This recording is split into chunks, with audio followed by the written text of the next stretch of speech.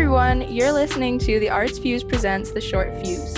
I am your host, Deanna Costa, here to bring you into the world of our online arts criticism magazine. Today's episode was supposed to feature a lovely, riveting, slightly long-winded, but in a very beautiful way, conversation that I had last Friday evening with the old hosts, old maybe in Fuse time, but certainly not old at heart, Matt Hansen and Lucas Spiro. But unfortunately, my error, somehow the audio did not survive. So I'm pivoting a little bit, and we will have them on later in the season. We'll have them actually here talking with us. And what we'll talk about remains to be seen. But for this episode's purpose, since we can't hear from them, we're going to kind of hear from them because I'm going to cover two recent articles that they wrote. So we have Lucas's book review, Murder and the Movies, So Cinematic, The Spectacle of Death. And then we have Matt's article, Rock Album, 1970s, Live at Goose Lake, The Stooges Hitting Their Feral Stride. So we've got pretty much classic work, I would say, by the boys. Lucas does a lot of book reviews. Matt does a lot of music and all sorts of articles, actually, now that I think about it. But yeah, that is the topic of conversation today. We're going to take it back to kind of our old format. Last week was a bit of a weird episode that I tried on, and I'm glad to hear that Matt liked it, so I hope that the rest of you did. We're also going to feature common attractions at the end of this episode, as we used to in the past. And you may be wondering, what are you doing telling me to go places? We're not supposed to be going places. Well, listen, if you want to go places, that's your business. I've got some options for you. But if you want to stay home and, still try to get some arts and culture in your day, Bill has compiled a great list here of all sorts of online events going on, live streaming situations, like Zoom author interviews. You can pop in on a Q&A maybe. I mean, some of these experiences sound pretty cool. So I would suggest staying tuned. And when we come back from this very quick little break, we're going to start out with Lucas's book review coming up.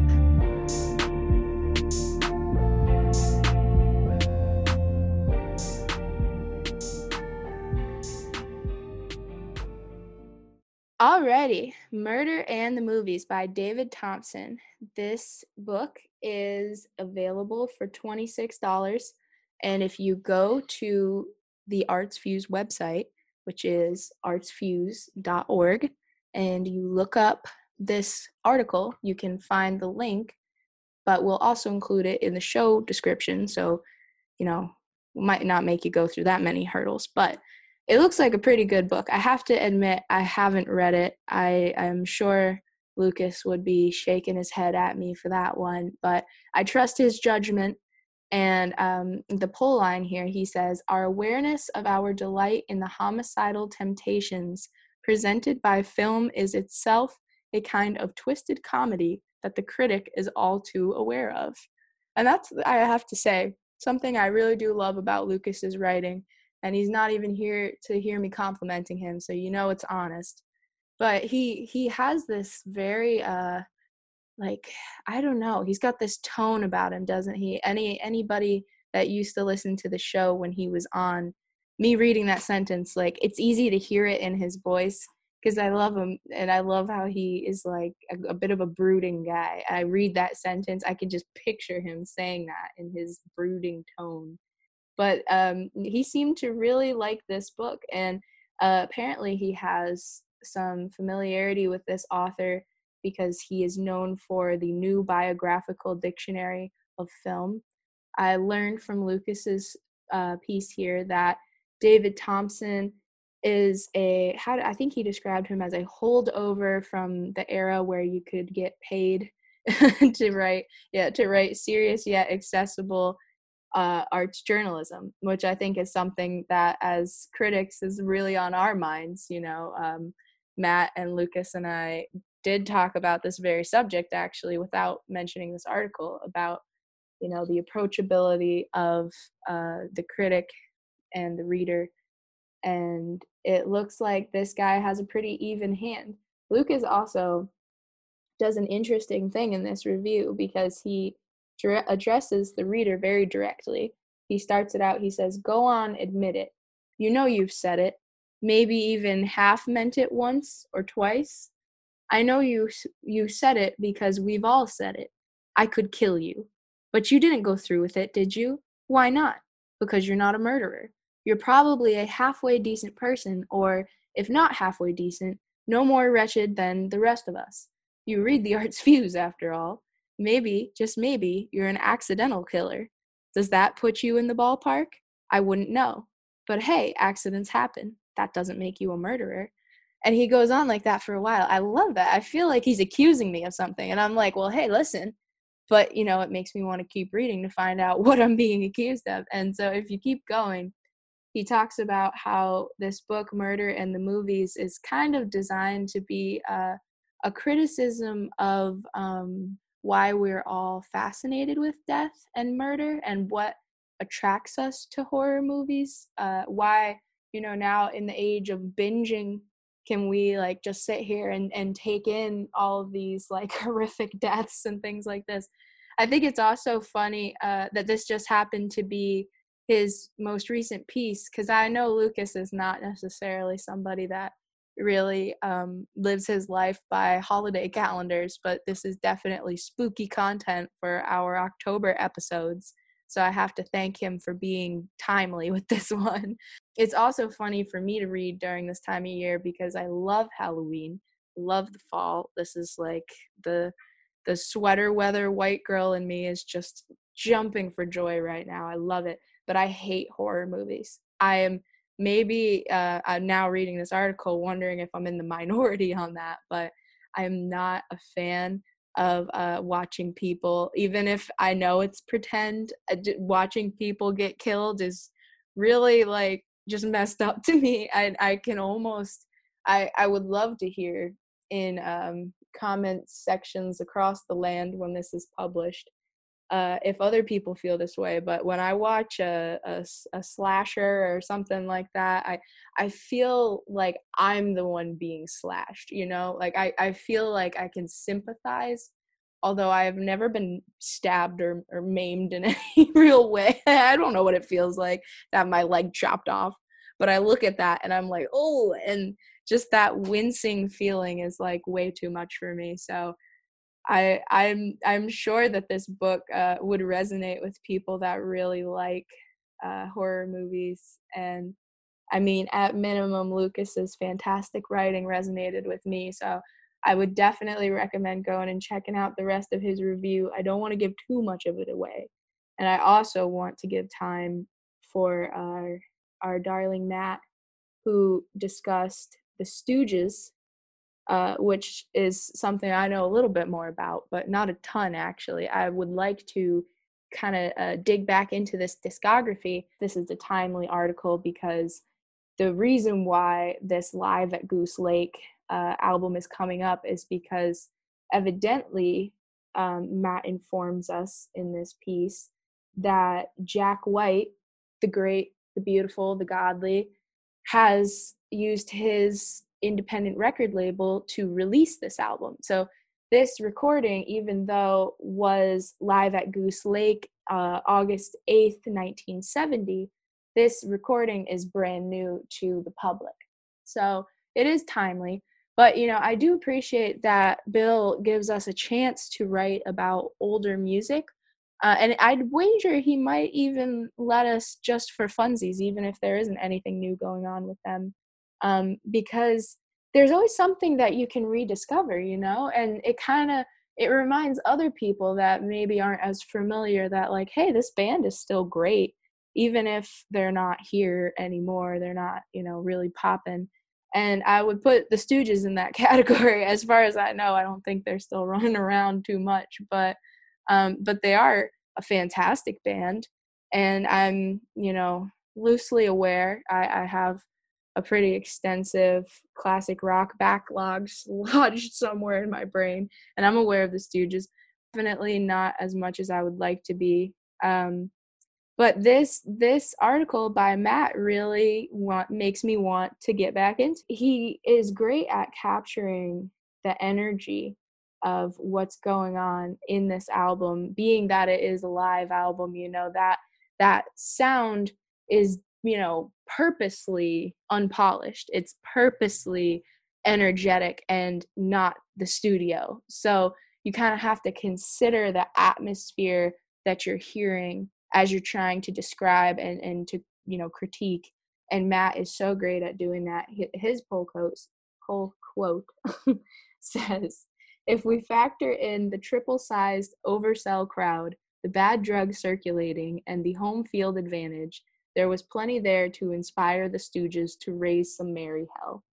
And that kind of image of raising merry hell is also a bit of a call to Matt's personality, I think. So I'm not sure if I just know these friends of mine so well that I'm projecting their voices because I know their voices, but I could just hear Matt just riffing about this band in his bubbly way.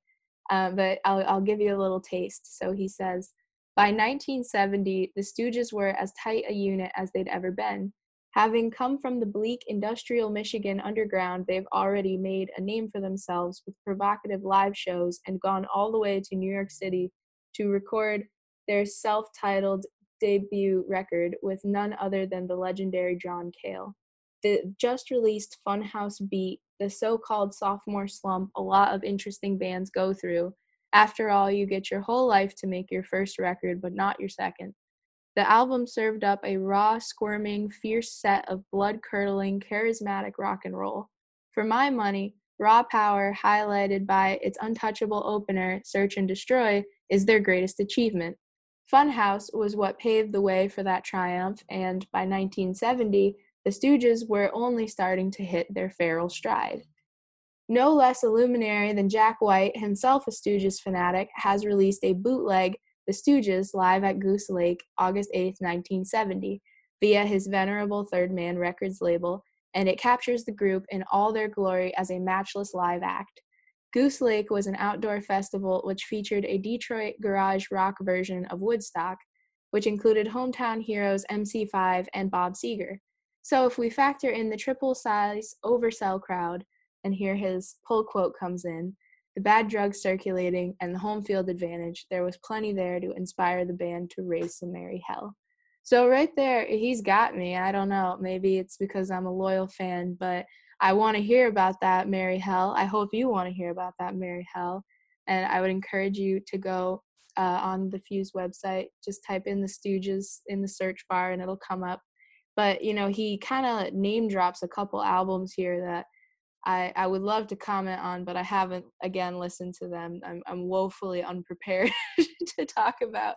I can talk more about how much I love Matt and Lucas's writing because I know them so well, but I don't know the works as well.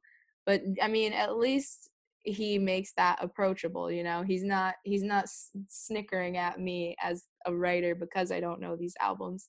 That's kind of who Matt is as a person. He'll just drop something in there to maybe give you something that you haven't heard before to check out, and you always walk away from a conversation with that guy with like 16 different references you got to look up now.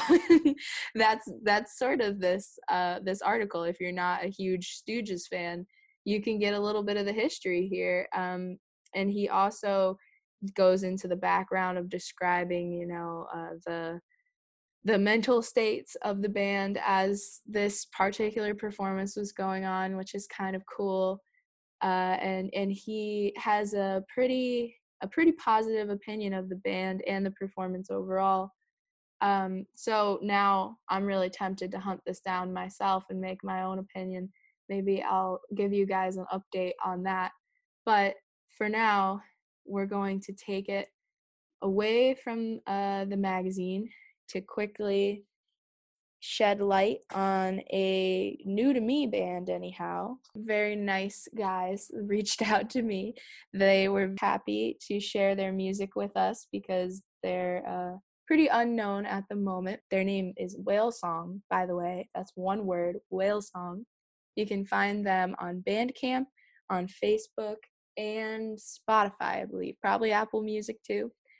So they just came out this spring with an album called Radiance of a Thousand Suns. They're trying to get the word out there, get people into the album, into their music.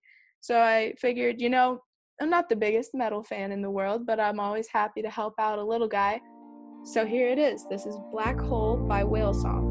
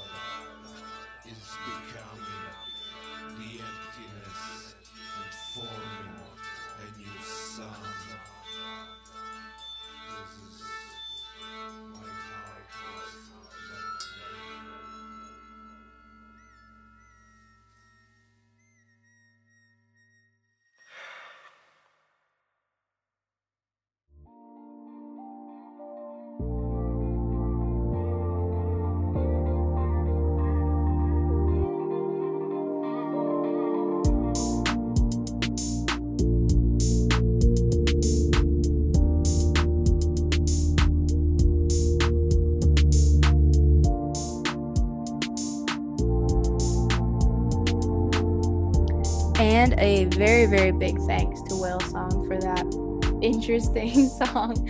I hear metal around my house as my husband is a fan and my grandfather is a fan. When I go to see him, I'm listening to some of those classics, but I definitely don't have enough experience to say, where Whale Song may go one day. But I gotta have admiration for a band that's got heart. So I hope if you came to the Arts Fuse podcast and you're a little confused about that heaviness, well, we try to shake it up a little bit. But speaking of heaviness, I think the coronavirus disaster that we are living through is pretty damn heavy, and we got to do our best to try to find any relief we can get, right? So Bill, ever thoughtful, has put together this shelter in place attractions rather than the normal coming attractions. He says, this is what will light your home fires. So not just your normal everyday fire as we used to light. Now we're really keeping the candle at home. In the age of COVID-19, Arts Fuse critics have come up with a guide to film, dance, visual art, theater, and music, mostly available by streaming, for the coming weeks. More offerings will be added as they come in. So if you want to take a look at this total list, it's just like the old coming attractions. It's on the old coming attractions tab.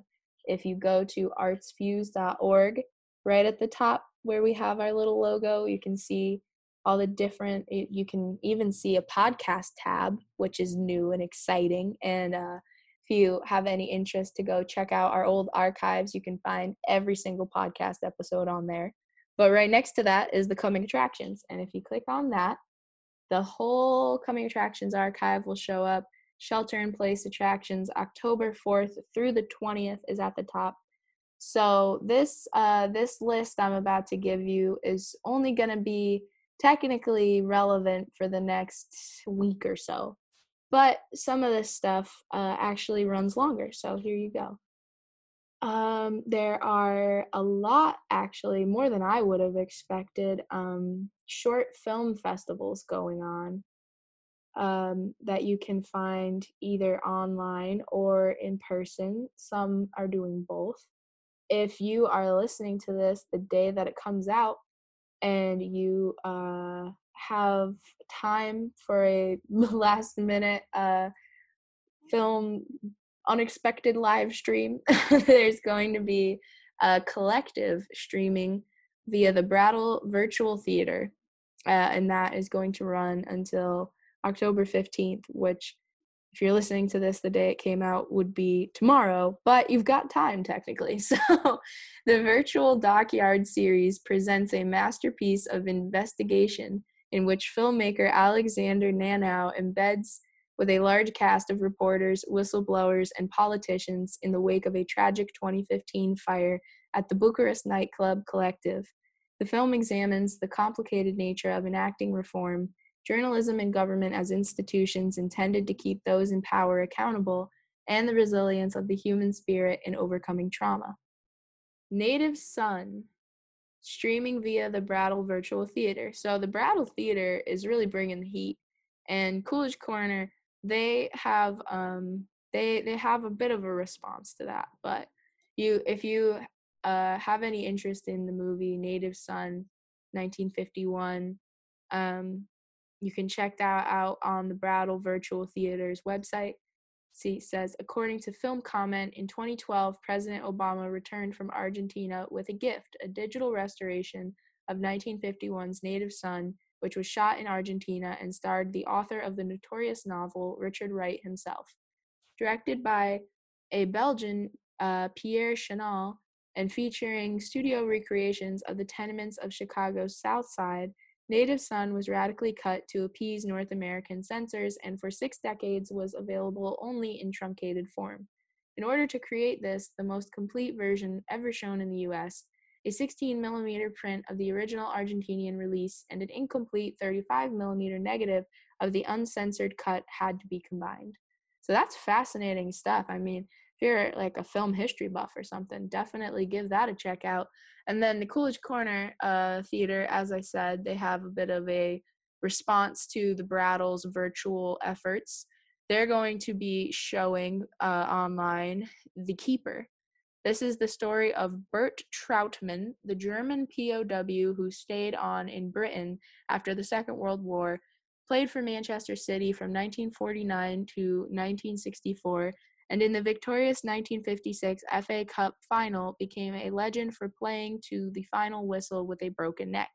Initially, the presence of this former, I'm gonna butcher this one, sorry y'all, Wehrmacht, I'm hoping, soldier caused outrage in Manchester, particularly among its Jewish community.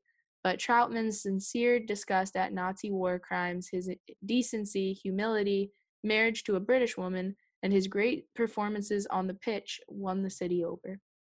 So that's pretty gripping stuff. We also have our film critic Tim Jackson, if you're familiar with him.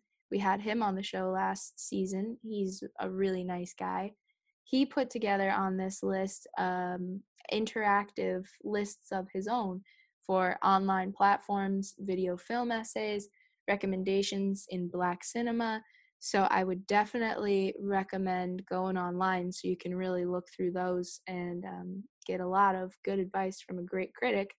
And then there's also some opportunities to see some dance performances actually in person if the weather is good on October 16th and 17th at 7:30 p.m. in Cambridge at the Starlight Stage, which is an outdoor venue.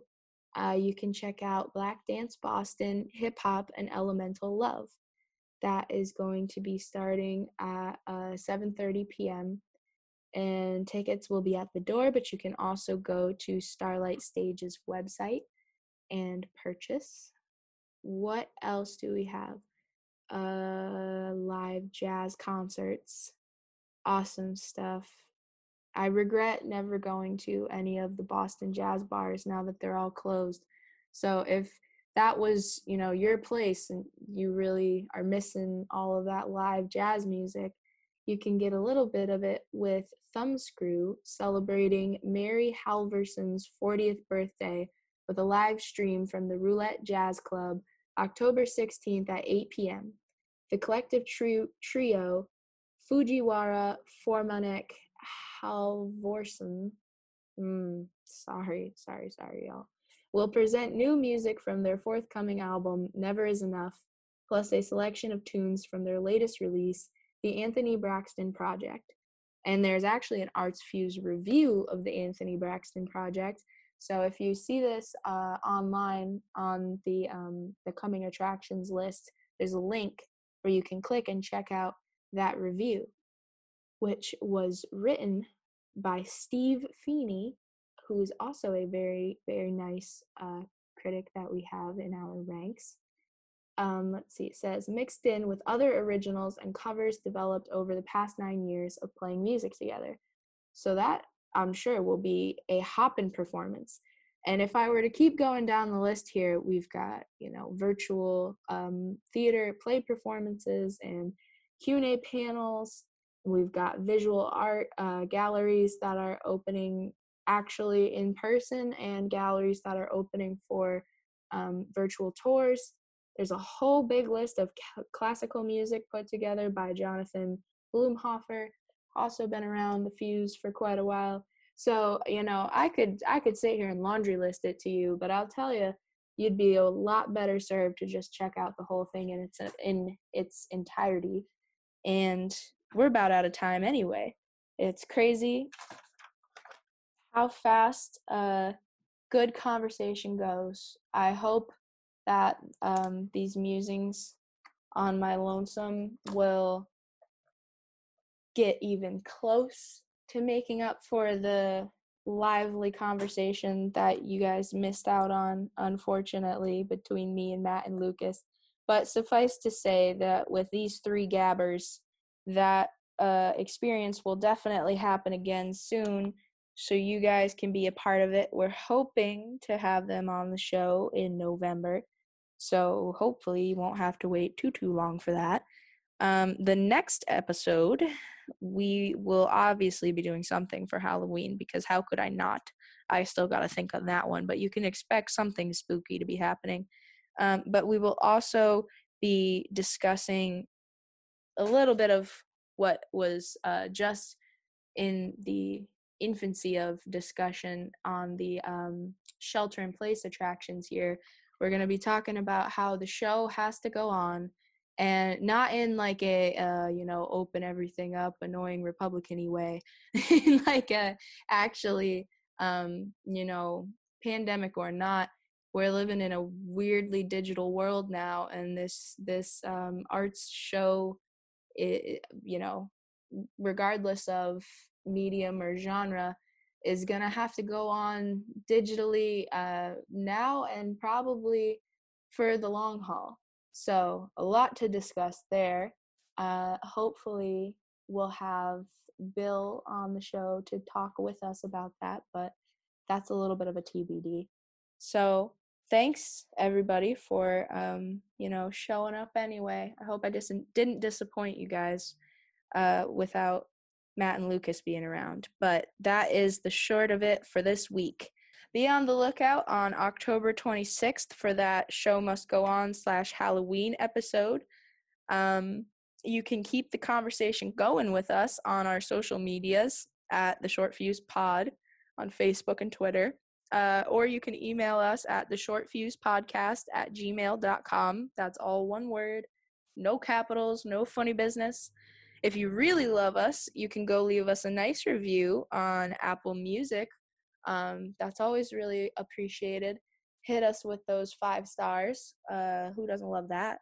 Or you can send us some money on the old Patreon. And I think next episode I'll tell you a little bit more about our new Patreon and how you can get set up with a tier of your choosing and what your contribution would get you. But we'll save that